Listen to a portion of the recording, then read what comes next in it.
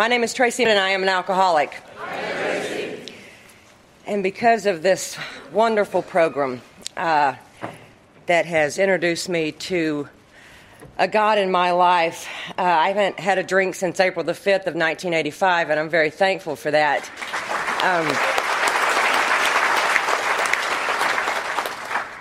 I don't think I said I hate Italian. I think I just said I didn't care for it a lot, but that I would find some spaghetti or something if I needed to. So, didn't get the nap either. So, I want to thank the committee for asking, and Dave for calling me, and I have just had so many blessings since I got to Alcoholics Anonymous. A few years ago, I would have said that I didn't know anyone in AA from Missouri. And I got the privilege to go to Joplin to the Summer Hummer, and met some people there and played golf with some crazy people, and just had a really, really good time. And I've had a nephew in Missouri that maybe has a little bit of a drinking problem. It appears so, at least from our point of view. And although it's not really ever seemed to appear so to him. So, I thought, well, this is kind of cool that I know somebody from Missouri now. Not that I think that I'm ever going to need them necessarily, and I'll be darned if, it wasn't long after going to Joplin and meeting some folks from there that I actually got a phone call from my sister and said that her son thought that maybe he might have a problem with alcohol. And she said, I don't know what to do. I don't really know even, what you can do from there in Fort Worth, Texas. And I said, sis, call him and tell him that I will be calling him within just a few minutes. And I picked up the phone and I called Dave H. and told him what the situation was. And he said, I will get someone. And I immediately picked up the phone and I called my nephew and was proceeding to try to tell him that someone from AA in Missouri would be contacting him pretty soon. And before I could really get all of that out of my mouth, he said, I have another call coming in from such and such name. And I said, that's him. That's him. Hang up with me and go talk to him. I was reading on the badge tonight, and actually on the flyer as well, we are responsible for AA's future. Let it begin with us. And, the man that reached out to my nephew that day was Rondell, and I'll never forget that. So from where I sit, it does begin with you, and it begins with me. And I take that responsibility very, very seriously. I think about the people that were here when I got here in 1985, and there's a lot of those people that aren't here anymore, and a lot of them have died and maybe moved to some other areas. And I look at the women that are ahead of me in this path now, and my sponsor, and and she's terminally ill, and that day will come for that. But, it's like there are so many people ahead of me, and I think sometimes I can take that for granted, and I can know that I can pick up that phone at any time and call one of them to tell me, hey, where was that at in the literature? I know you told me that last year and last week, but where was that again? And, I think it's really kind of hit me over the last few years, the responsibility that I need to be stepping in and undertaking and understanding that, it's been really great that I have those ahead of me and will continue to have those ahead of me to direct me and to guide me, but also the sense of responsibility that I have for making sure that those ones that are coming up behind me, that they know our literature and that they are willing and able to be there for Alcoholics Anonymous. It's amazing when you kind of hang out with your people. I think one of the reasons fellowship is so great is that sometimes you find out things about sponsees you didn't know. And we were sitting at dinner one night, and I made some comment about getting a phone call in the middle of the night, and one of my sponsees popped up and started laughing. She goes, I'd have never heard that phone call. I turn my phone off at night. My sleep is important to me. Really? Really? Not right then, not in front of everyone, but on the way home, I'm calling. Be sure that that phone is turned on. Be sure that it's right next to your bed. Be sure that if I need to call you at 2 o'clock in the morning, that you're picking up the phone. And I'm just so grateful that I've had members not only tell me what to do, but take my hand and show me. And I'm so forever, forever grateful for that. You know, on page 164 of our book, it talks about some awesome things, and it says that our book is meant to be suggestive. We realize we know only a little. God will constantly disclose more to you and to us. Ask Him in your morning meditation what you can do each day for the man who is still sick. The answers will come if your own house is in order. But obviously you cannot transmit something you haven't got. See to it that your relationship with Him is right, and great events will come to pass for you and countless others. This is the great fact for us. So I hope to be able to share just in a little bit of a general way what it was like, what happened, and the great events that have come to pass for me.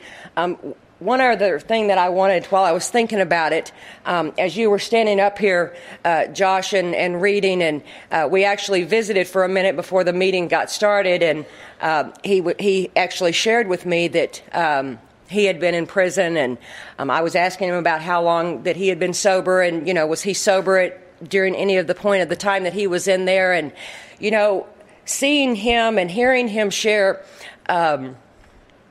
his experience, seeing him looking the way that he does tonight, all dressed nice and in that suit and in that tie and getting up behind a podium to be of service to Alcoholics Anonymous, it gives me so much hope for that son of mine that's sitting in prison, that maybe one day, he can be like you.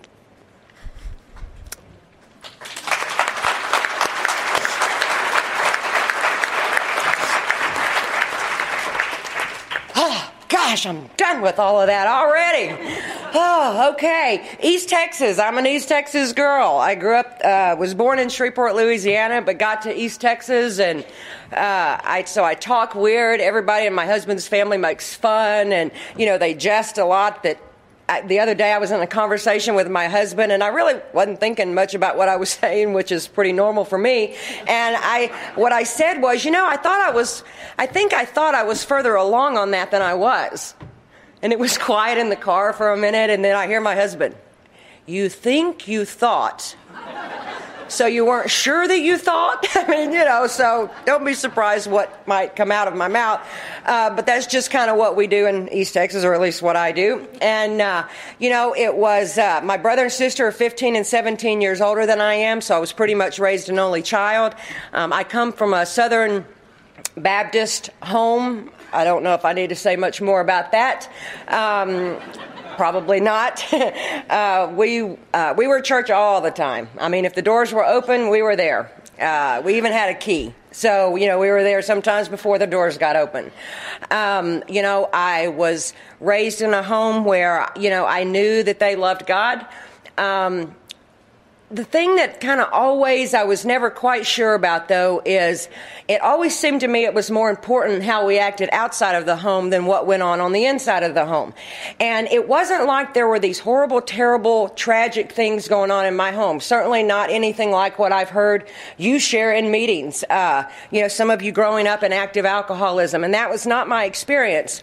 It's kind of interesting to me, though, after hearing some Al-Anon speakers through the years. By the way, if you're an alcoholic and you're maybe newer in the program, or maybe not, but you don't know this, the Al-Anon meeting that's going on here this weekend, you're allowed to come.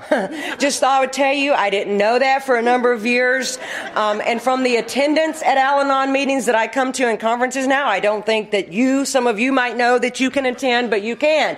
Sometimes they're the best speaker the whole weekend. So, you know, I'm just saying. So anyway, I grow up, but my family, turns out, was affected by alcoholism. My mom's mom and dad both drank. There was alcoholism in my dad's family. And we talk about it, we hear it talked about, at least being a family illness, a family disease, and how it affects everyone in the family. And it certainly affected, obviously, the people, my mom and dad. And even though there was no drinking in my home, looking back now, I see that there was a lot of the disease of alcoholism and its effects in my home.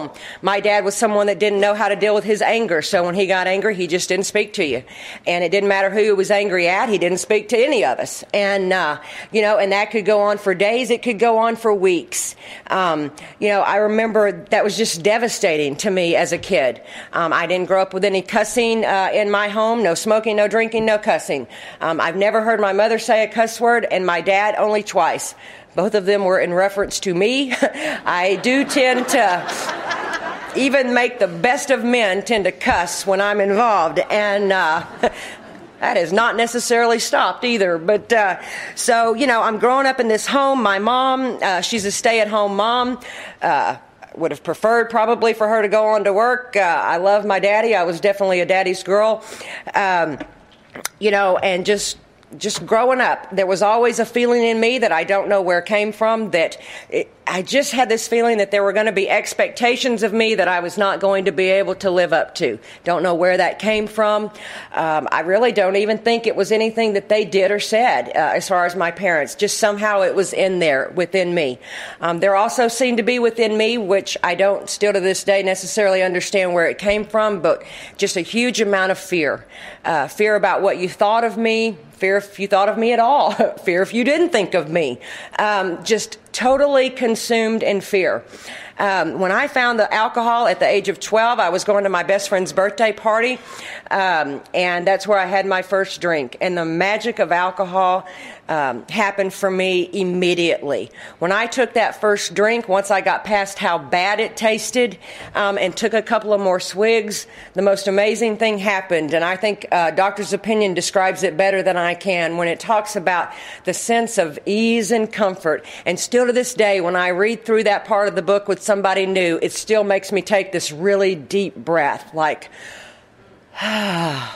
because that's how I felt when that alcohol got into my system. All of a sudden, it wasn't important to me whether you were thinking about me, whether you weren't. I was sure you were now, though, and I was also certain that it was good. And, things were just great, and I was just the life of the party, and I had a great time. I blacked out on my very first drunk, so I didn't know that was unusual. I got up the next morning, and man, all I could think about was, when am I going to get to do that again? It was just the most amazing thing. At 12 years old, I did not become a daily drinker at all, but I can tell you from that moment, for a very long time, my life and my thinking revolved around alcohol. If it wasn't the actual drinking of it, it was the planning it. It was the staying out of trouble so that I could go out on the weekends and drink it. Who's going to buy it for us? I mean, it was a big production, to get drunk at 12, and I loved every second of it. I graduated from high school, went off to college. My parents provided me with the opportunity to get an education, and what I did was I drank it away. I got to college. All of a sudden, I didn't have the rules and regulations that I had lived with my entire life, and the party was on. I was drinking from the time that I got up in the morning until, I passed out at night. Everything's very hazy when you're a blackout drinker like me. All I know is that at some point I was going to school, and then at some point I wasn't going to school anymore. At some point I was a cocktail waitress. At some point I got promoted to bartending. I am not going to apologize, because I got to tell you, bartending, early 80s, I think it had to have been the best gig ever in the world. It was not only accepted that we drank, it was promoted. We all came in first thing, and first thing for me was 10:30 in the morning, because it was a restaurant bar and I had to get the bar ready to open at 11. We had our first drink of the day. And then, I was off and running. I would drink all day long. I would get off work. I would go to now a friend's bar, and I would drink at their bar until I passed out. I would go home and do this all over again. I got my first DWI somewhere along the lines. It really shouldn't have happened, though. And the reason I say that is because the next morning, my attorney, I used to say that and just kind of leave it there like I actually had someone on retainer. Really, he was just a very good customer at the bar. And so my attorney came and got me out of jail, and we went to go get my car from the impound lot, and it wouldn't start. It was out of gas. So in my mind, it's like, oh my gosh, if I'd just gotten another 100 yards, for God's sakes, I couldn't have gotten a DWI. And so, that was just an accidental mishap, should have never happened. My solution to that was to not drink and drive. So I left my car sitting at the bar for 2 weeks and got rides home. After a couple of weeks, the bar said I needed to move it.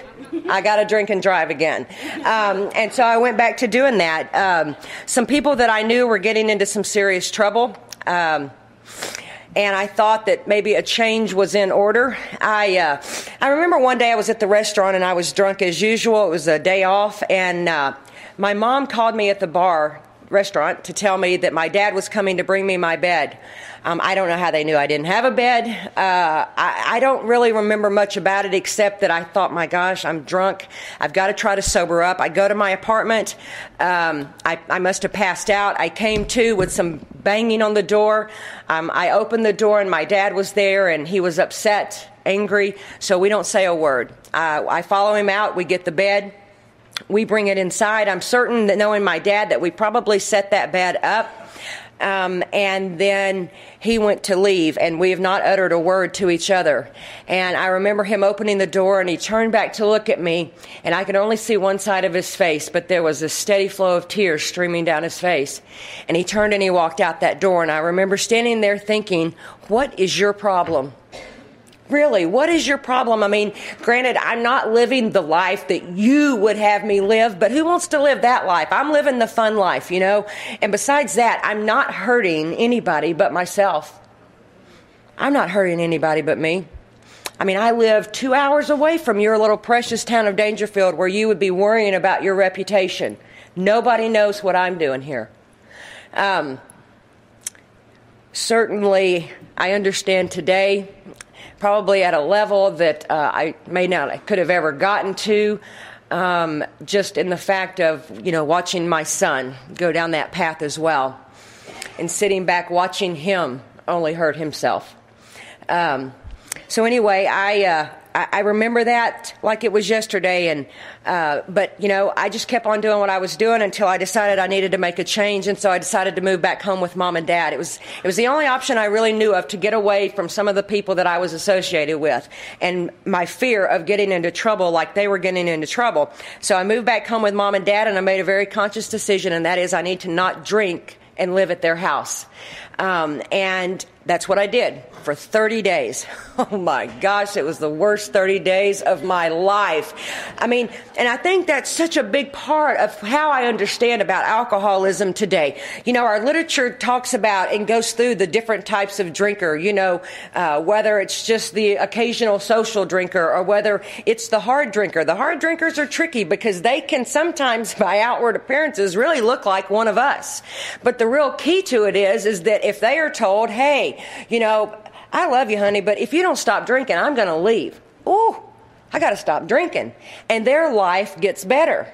Or what, you've got some serious medical problems as a result of your drinking. You need to stop drinking or you're going to die. Oh, I got to stop drinking. And they stop drinking, they get better. They get better physically, and their life gets better. For me, because I always sensed alcohol was not the problem, and I really didn't know how accurate that I was, because it really was my solution to living. It is that ease of comfort. Oh my gosh, I can deal with life when I have alcohol in my system. Without any sufficient substitute to alcohol, then I am just left crazy, nuts, restless, irritable, and discontented, our book talks about. And that was me for that 30 days. And I tried to stay really, really busy during that 30 days and just really tried to outrun myself. I went over to help a friend move, and she held up a bottle and said, let's have a drink. And I said, I'm not drinking. And she said, I know, and I'm really proud of you, but I've only got enough in here for us to have one drink. And I share this with you because it, honest to God, is my one and only story of meaning to have one drink. I had that one drink. All I know is I came out of a blackout in my car on the grass on the side of the country road, facing the wrong way for the side of the road I'm on. Not one time did I stop and think, gosh, I wonder how I got here. Ooh, I wonder, did I have a wreck? Not worried about any of that. What I am really concerned about is the fact that I have spilt my drink. And I mean, I am just furious about it. And I was up telling my story one day, and I don't know why, but all of a sudden this thought came to me that maybe I really hadn't spilled my drink. It seemed to me that I had because my pants were wet.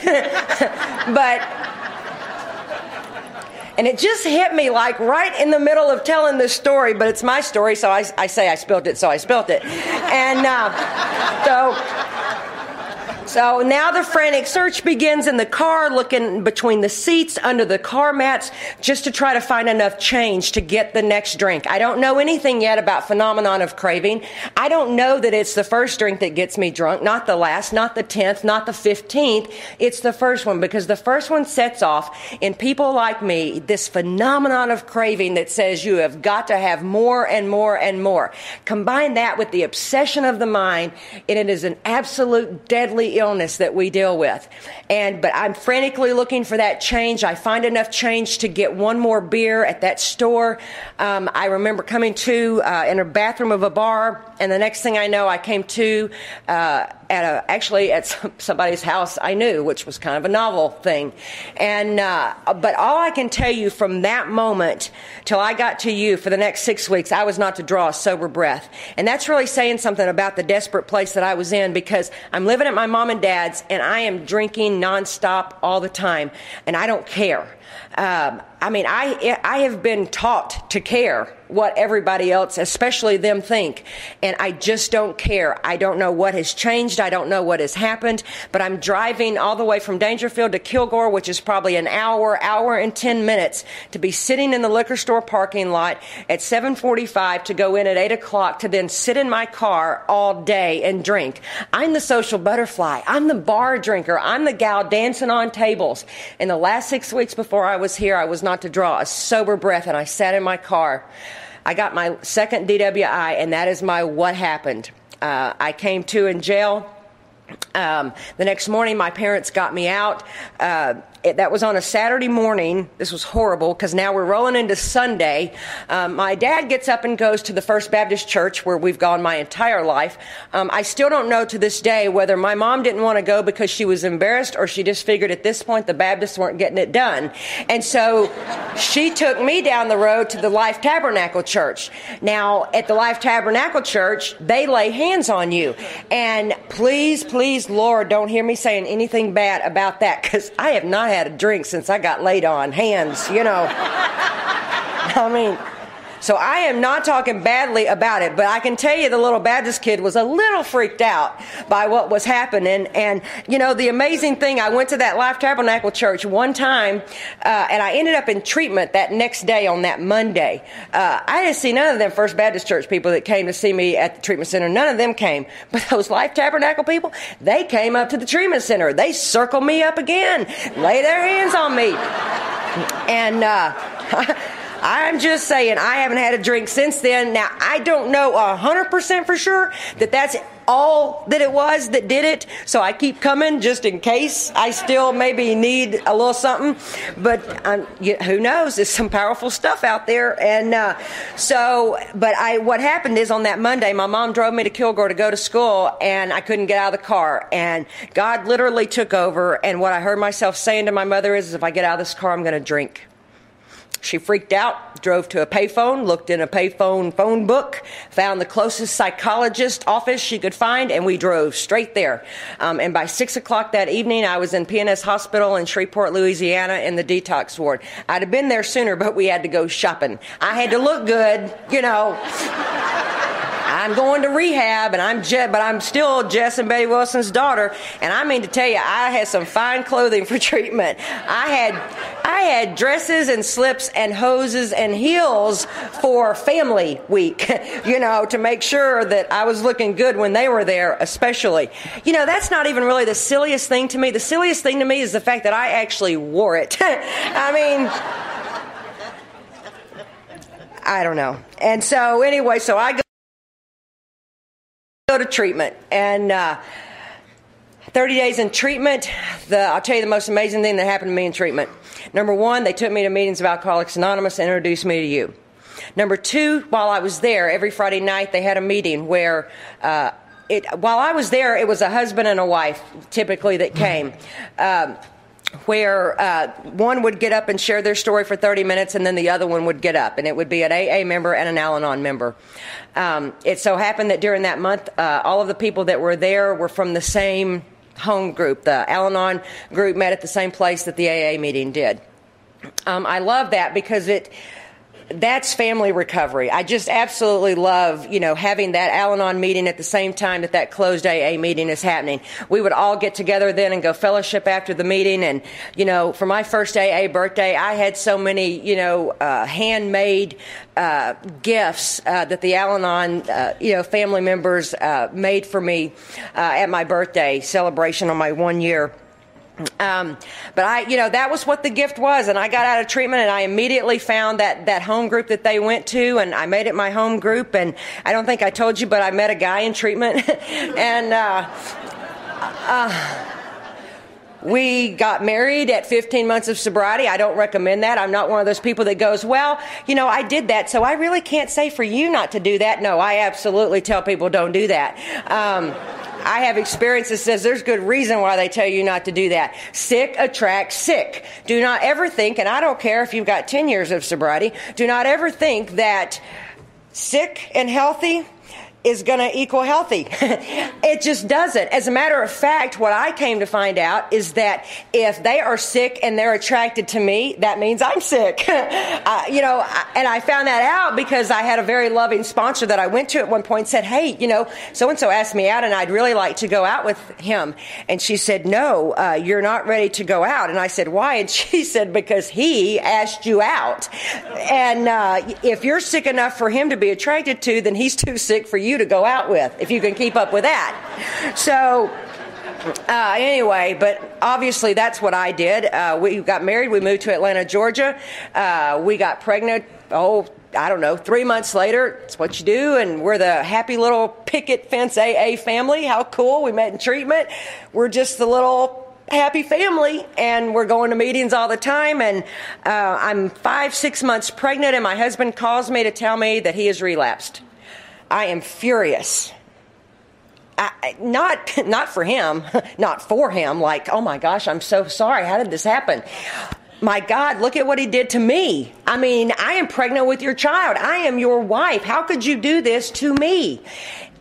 I hadn't grasped the concept yet of love the alcoholic. Hate the disease, but love the alcoholic. I hadn't got there because as far as I was concerned, he did this to me.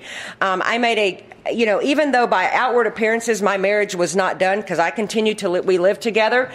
We stayed in the same house. We had baby. But the moment that he told me that he had relapsed, I was done. I was just done. I'm one of those people, you hurt me once, shame on you. Hurt me twice, shame on me. I don't put myself emotionally in a position to be hurt again. That would be on me. So I shut down basically in that relationship. I used to kind of make it sound like that the reason that relationship didn't work is because he relapsed. The truth is that I'll never know. I never gave it the shot of working. The day that he called me and told me that he had relapsed, he went to a meeting and he reestablished. So I'll never know. All I know is that it was over for me. It took me 6 months to get him out of the house because I don't want to leave. That'd make me look bad. He needs to go. He's the one that relapsed. He needs to walk away from the home. Took me 6 months after Aaron was born to get him gone, but I finally got him there. And that afternoon I had a date. I don't know that I don't know how to be by myself. I don't know that. I don't know that really what that means is that I'm extremely, extremely sick. I ended up in a relationship with Another one of us. Let me just say, I am married to my third one of us currently, and there are some really awesome guys with integrity, some of the most incredible men that I have ever met in my life. I have met in Alcoholics Anonymous, but there are some really, really sick ones too. So just be very careful. And I'll tell you the other thing that I found interesting. This third one that I married, it was the first time that my sponsor and my parents were both happy. So the first time, my parents were a little leery and my sponsor wasn't happy at all. The second time, my parents were absolutely not happy, and well, actually, neither was my sponsor then either. So I'm just going to try to get this so that you can't use this same justification. But, well, they just don't understand him. They don't know him like I know him. If those are the kind of things going on in your head and all the people that you love and love you are shaking their heads, pay attention. Pay attention. But I didn't, the second one I didn't marry, but it was the most physically abusive relationship I've ever been in my life. And I did that stone cold, one day at a time, not drinking in Alcoholics Anonymous. I had learned how to talk a very, very good program. You listen to me in meetings and it sounded like I really, really had it together. But the truth is that when everything was going my way, everything was great. Absolutely great. It was only when things were not going my way, when I couldn't seem to get things under control, when I couldn't seem to get people to do what they were supposed to be doing, it was when the rubber really met the road that I had nothing. I had nothing to draw from in the way of tools of how to get myself out of it. Did I have a sponsor? Yes. And the only thing I think that saved me during that period of time is the fact that I would be extremely honest with her. I didn't do what she said to do a lot of times, but I was always very honest with her. Call her up. Hey, Spons, just want to let you know, sliced his tires. Yep, sure did. Nope, not just one. Got two of them. Just thought I'd let you know. And I'd hang up the phone. I'm just, whatever I did, I'm telling her about it. I had so many amends to make, after I got sober. It was ridiculous. But I'm being honest with her. I'm not doing what she's telling me. And see, there's this other thing. I told you I was raised in that Southern Baptist home, and I knew of a God. I was introduced to a God. In June of 1980, in that First Baptist church, I was standing in the choir loft, and a man came in that church, and he had lots of guns. He had clips of ammunition, he had handguns, he had big guns with bayonets on the end of them, and he came in that church, and he shouted, "This is war." And he turned, and he just started firing in the church. Just started firing. When it was all said and done that day, there were 5 that were killed and several others that were injured. One of the ones that died that day was a 7-year-old little girl named Gina Lynham that I had babysat the entire summer before. It wasn't that tragedy that caused me to have a problem with God. It just wasn't. If you've been in AA any length of time and you've had something happen that's really difficult in your life, to watch this fellowship surround and pick you up or carry you if need be through things is an incredible thing to watch. It's amazing. And that's kind of how it felt when this happened at our church. People were really trying to help us and to be there for us. It took probably 18, 20 months before this guy got back to Dangerfield to get ready to stand trial. There was a woman going to see him every day. One day she came out and she said, "Praise God, he's been saved and he's going to heaven." Now, based on what I had been taught growing up in that church, if what she said had indeed happened, then he was going to heaven.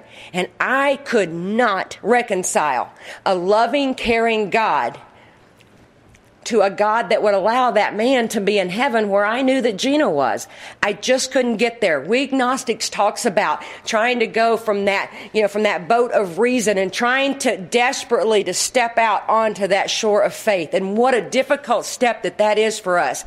And it was that same kind of difficulty. I just could not get there. And I made a very conscious decision at that point in time. You know what? I don't want anything else to do with you. I'm done. I was 17 years old.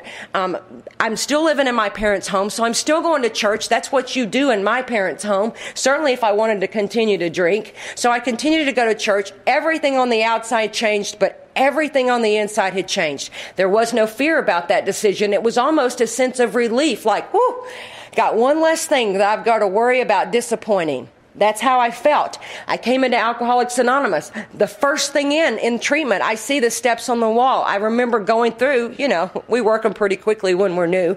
I look through the steps. I see the first one says, came to believe in a power greater than ourselves.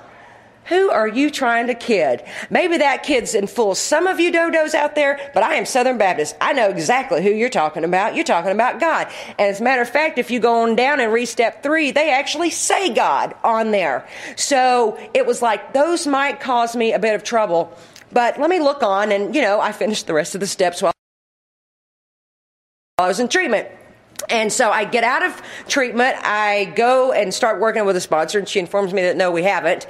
But now I've got a real issue because I'm thinking I cannot work steps 2 and 3 because I do not have a relationship with God, nor do I want one. The other thing, by this time I've got a few months of sobriety, and I'm thinking to myself, I hear people saying that they pray every morning and ask God to help keep them sober, and that they thank Him every night. Hallelujah, they're sober another day. Well, I'm not asking God every morning to help keep me sober, but I'm staying sober. The one thing that I knew is that when I hung out with you, I was staying sober. I really believed that me on my own, I would drink. So you, and I even heard it in a meeting, God, G-O-D, group of drunks. And so you became my first higher power. And it absolutely worked. That group of drunks later were to give me good, orderly direction. Again, I'm figuring I got a God. It's just a little different than the one I grew up with, but I'm hanging out with you. I'm staying sober.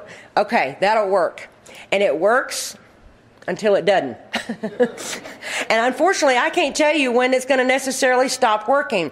Our book says there is one power. May you find Him now. And I know today that for me that meant that I was going to have to get a honest to God higher power of my own. And it was not going to be able to be you. Used to the magic would happen. I would feel bad. I would go to a meeting and I instantaneously felt better. I would feel bad. I would pick up the phone. I would call my sponsor. I would talk to her. Instantaneously, I felt better. That quit working. I'd go to meetings and I still felt horrible. I tell you, the other God that really got me to where I needed to be was gift of desperation. Because when I got desperate enough was the night that I fell to my knees, rocking back and forth in so much emotional and spiritual pain that it felt physical. And that night, when I was out of all other options, I reached out and I said, God, please help me. I'm 5.5 years sober when I say this. And man, did He ever. Some amazing things started happening in my sobriety. For the first time, I really knew that I had plugged in. That night that I fell to my knees, the most amazing thing, I picked up the big book. It probably still cracked at that point. It's not a good sign if your book cracks. Just in case you don't know, it means you don't open it much. And I hadn't. I'm certain at some point a sponsor probably pointed me here, but that night it seemed to me that God pointed me to this area of the book. We found that God does not make too hard terms with those who seek Him. To us, the realm of spirit is broad, roomy, all-inclusive. Never. It's a huge word. Never exclusive or forbidding to those who earnestly seek. It is open, we believe, to all men. And for the first time in my sobriety, I thought maybe that means even me. And I started turning things around and doing a lot of things differently and following sponsors' direction. And I got in and I started working steps. In fact, I got so well, I met another him. And still a sponsor shaking her head, but I'm certain, at least this one's got a job. That must be love. And let me tell you one other really cool thing. I'd been dating him a month. I had a motorcycle when we met, and a month after we started dating, he got him a motorcycle. How romantic is that? He wanted a motorcycle to ride with me, his beloved. Now, he did not pay his rent that month. Because he bought the motorcycle, but isn't that so romantic? No, it's not. For anybody that's thinking maybe it is, What that means is for the next however many years that you're going to attach yourself to this man, he's not going to pay rent. That's what that means. And that's exactly what happened. We got married at 6 months because I was so certain he was sent from God. Because see, our book talks about this too. It's amazing, the stuff in here. It says when you start to get this new relationship with God, be very, very careful. Sometimes you can actually start to think that the great things that are in your head are actually of God. It talks about that in this book. It talks about it in the 12 and 12. It talks about it everywhere. And yet I was just certain he was of God. I knew it. And for the next 7 years, it was to be insane. We saw the country via U-Haul. He just had a hard time keeping a job, and so we moved a lot, and we finally ended up in the Dallas-Fort Worth Metroplex. Thank you, God. I found the woman that is still my sponsor today, and she actually wanted me to start doing some things differently. See, it's real easy for me to blame it on him.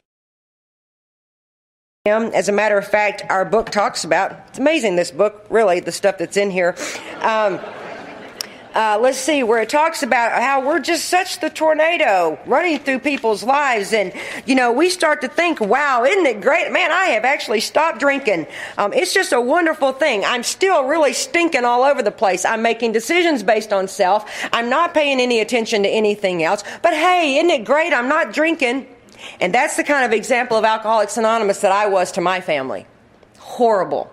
They're watching me. Okay, maybe she's not drinking, but God, look at her life. It's insane. It's insane.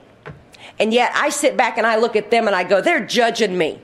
You know, if they could just learn to accept me, if they could just learn to love me for who I am, if they could learn to just accept me, have that unconditional love that people in Alcoholics Anonymous give, that's on them. They should be treating me kind no matter what.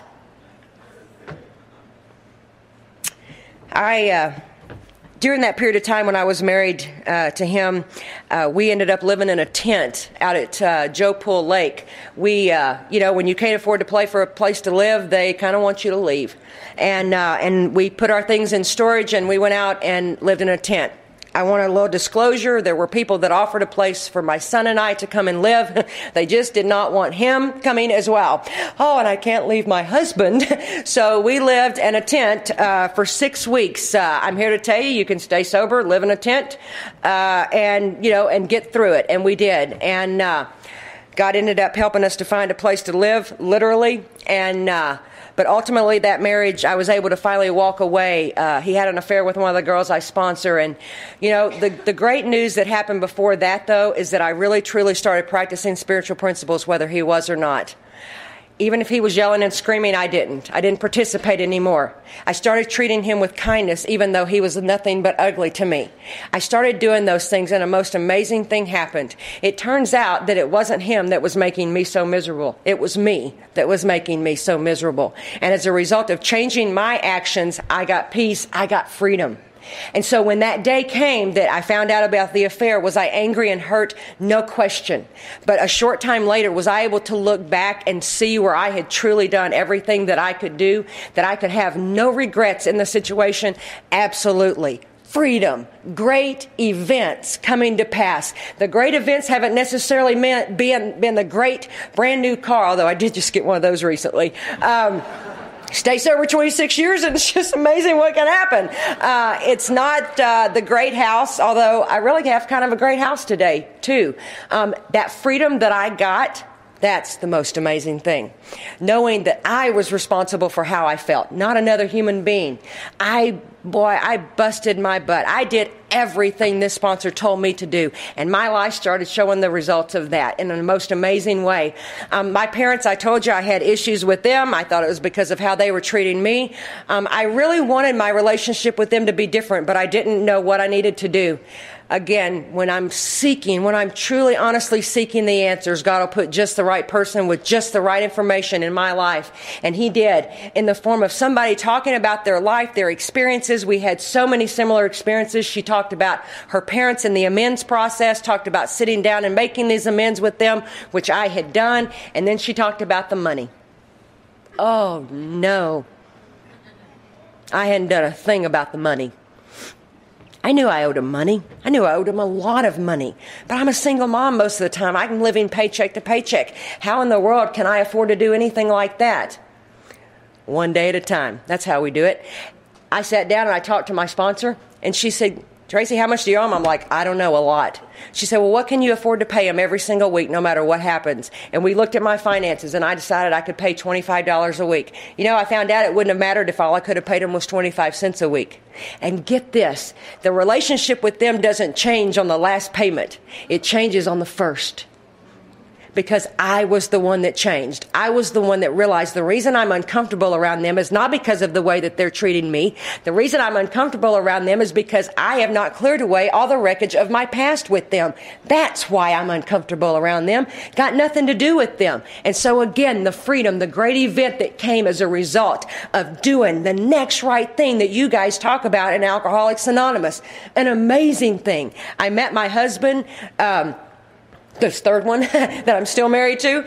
Some of you actually may have heard him in Branson this past November, October. I think it was October, and he is an amazing man. And you know, we did things a lot different this go around than I ever had before. And you know, my sponsor had some rules. I said no problem. You know, when I was at that desperate place, and said I'll do whatever you tell me to do, anything you tell me to do. Just a short year later, you want me to do what? I mean, because let me tell you, you're going to agree with me. I know. No sex for the first 6 months. I was like, that's not a problem. It is never a problem till the first date. But before that, it's never a problem.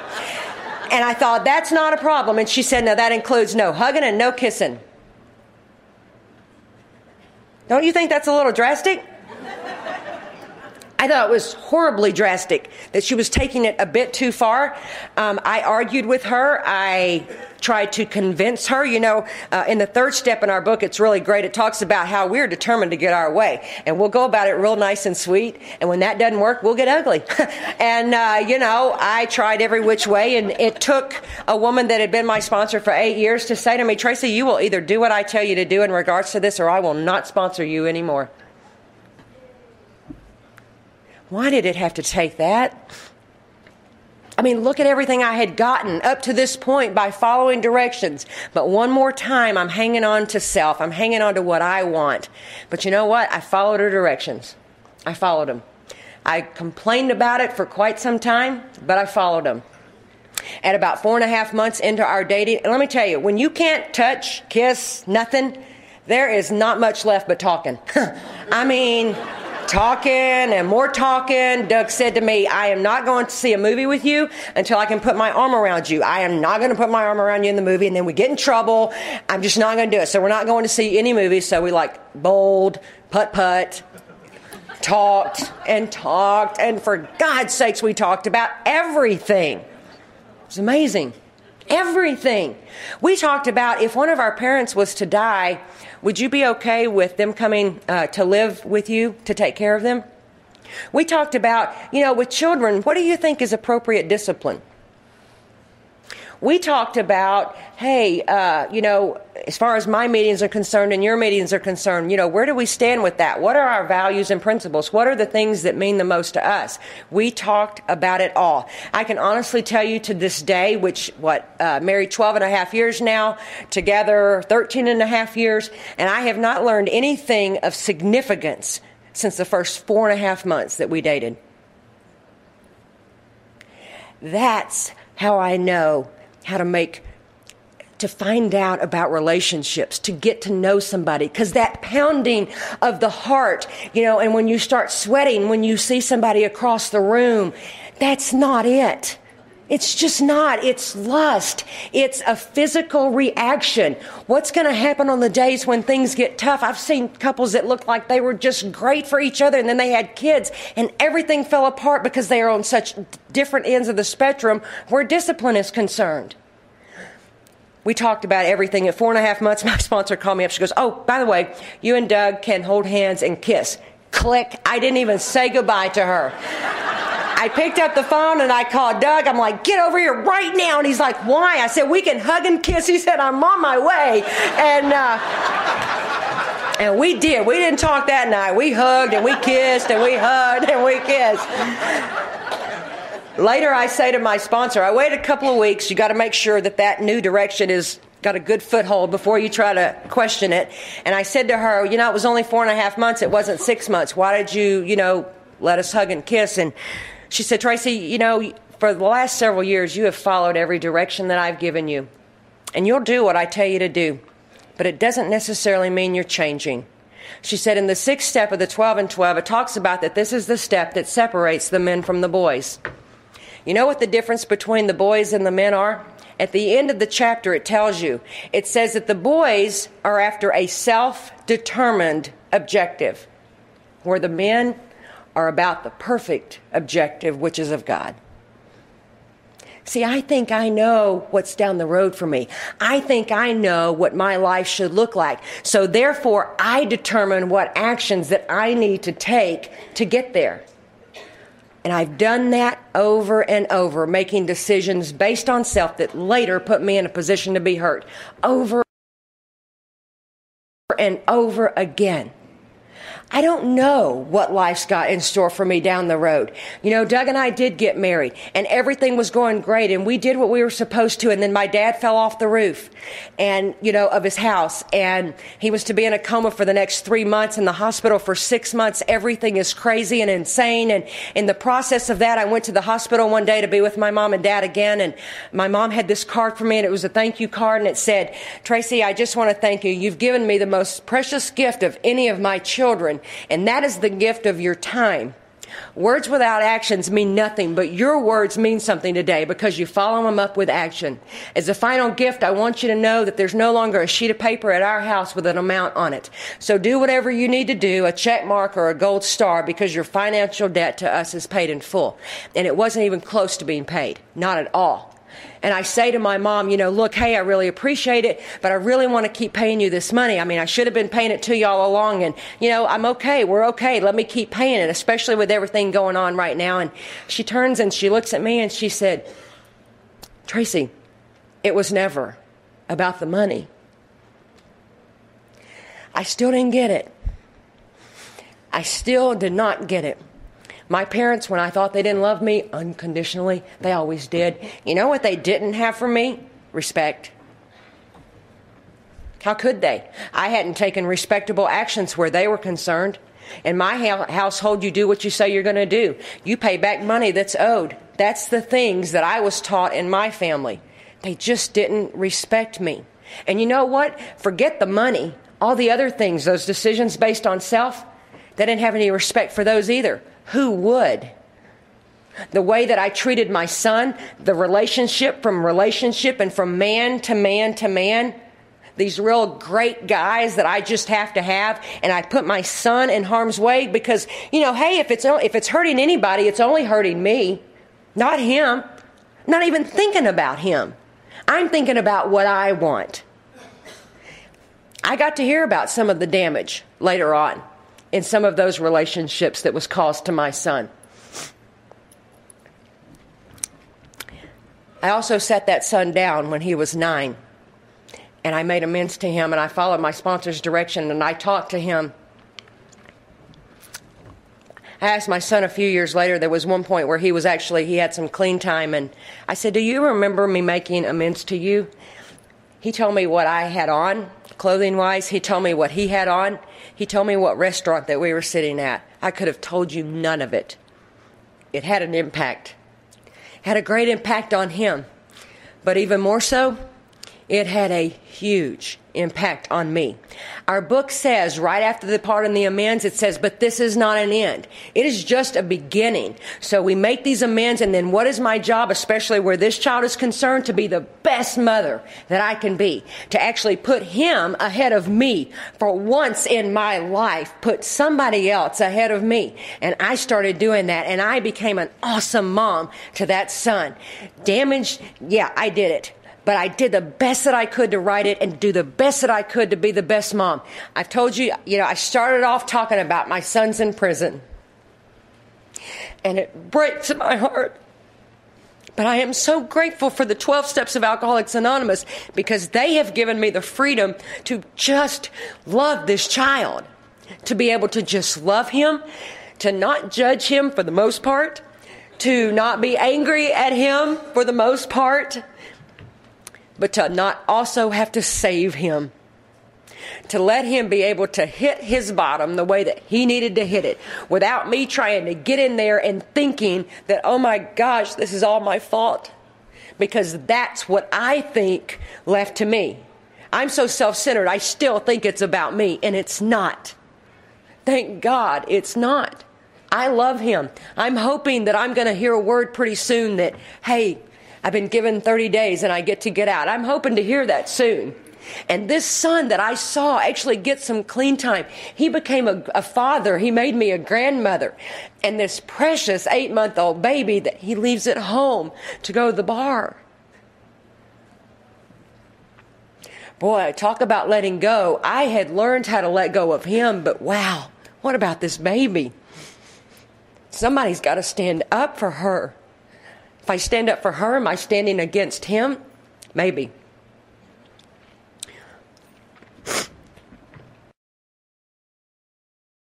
I get Audrey every week. I get her on Sundays to Monday.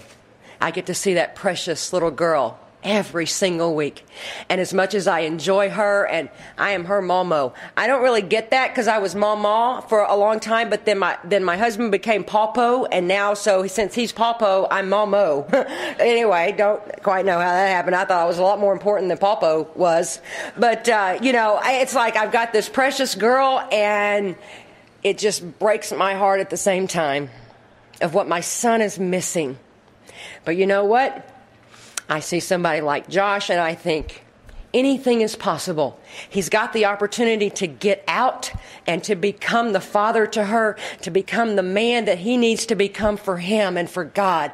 But even when he gets out, it's out of my hands. Not my business, not my job. How can I love you? How can I support you without doing it for you? That's what I know today. I told you, I don't know what life's got in store. Doug and I went through a lot of difficulties there for a while. We went through my dad's injury, my son's insanity, and we lost ourselves in that process. And we ended up separated for 6 months, and it was a very difficult time. But because of the principles of this program, we were able to bring that marriage back together because it was never God's will that it break apart to begin with. I'm going to tell you the biggest gift I got during that period of time. I was so devastated. Doug was the one that wanted to leave. Doug was the one that didn't want to be married to me anymore. Doug was the one that didn't think that he loved me anymore. And I was devastated by that. And I kept thinking in my heart, God, I can't believe this is your will. I just can't get there. Please, I can't get there, and I cannot live. I cannot live the rest of my life feeling this way, wanting him, but not being able to have him. And God gave me another one of those great events, and it was this. Tracy, it is not my will for your marriage to be broken up. But should he take those actions, should he follow through, I will change your heart. I will change the desires in your being. That's the God that you gave me. Amazing. My dad died. You walked me through it. I was able to be there for my mom. You were there for me. I'm there for my mom. She knows. She counts on me today. Amazing. Great events. That child of mine, who knows? But one day at a time, the pages continue to turn in this life, and I just get to go, God, what would you have me do? And also, who would you have me be today? At the end of 164, there's this last paragraph that it finishes up after the great events, and it says, abandon yourself to God as you understand God. Admit your faults to him and to your fellows. Clear away the wreckage of your past. Give freely of what you find and join us. We shall be with you. We shall be with you in the fellowship of the Spirit, and you will surely meet some of us as you trudge the road of happy destiny. May God bless you and keep you until then.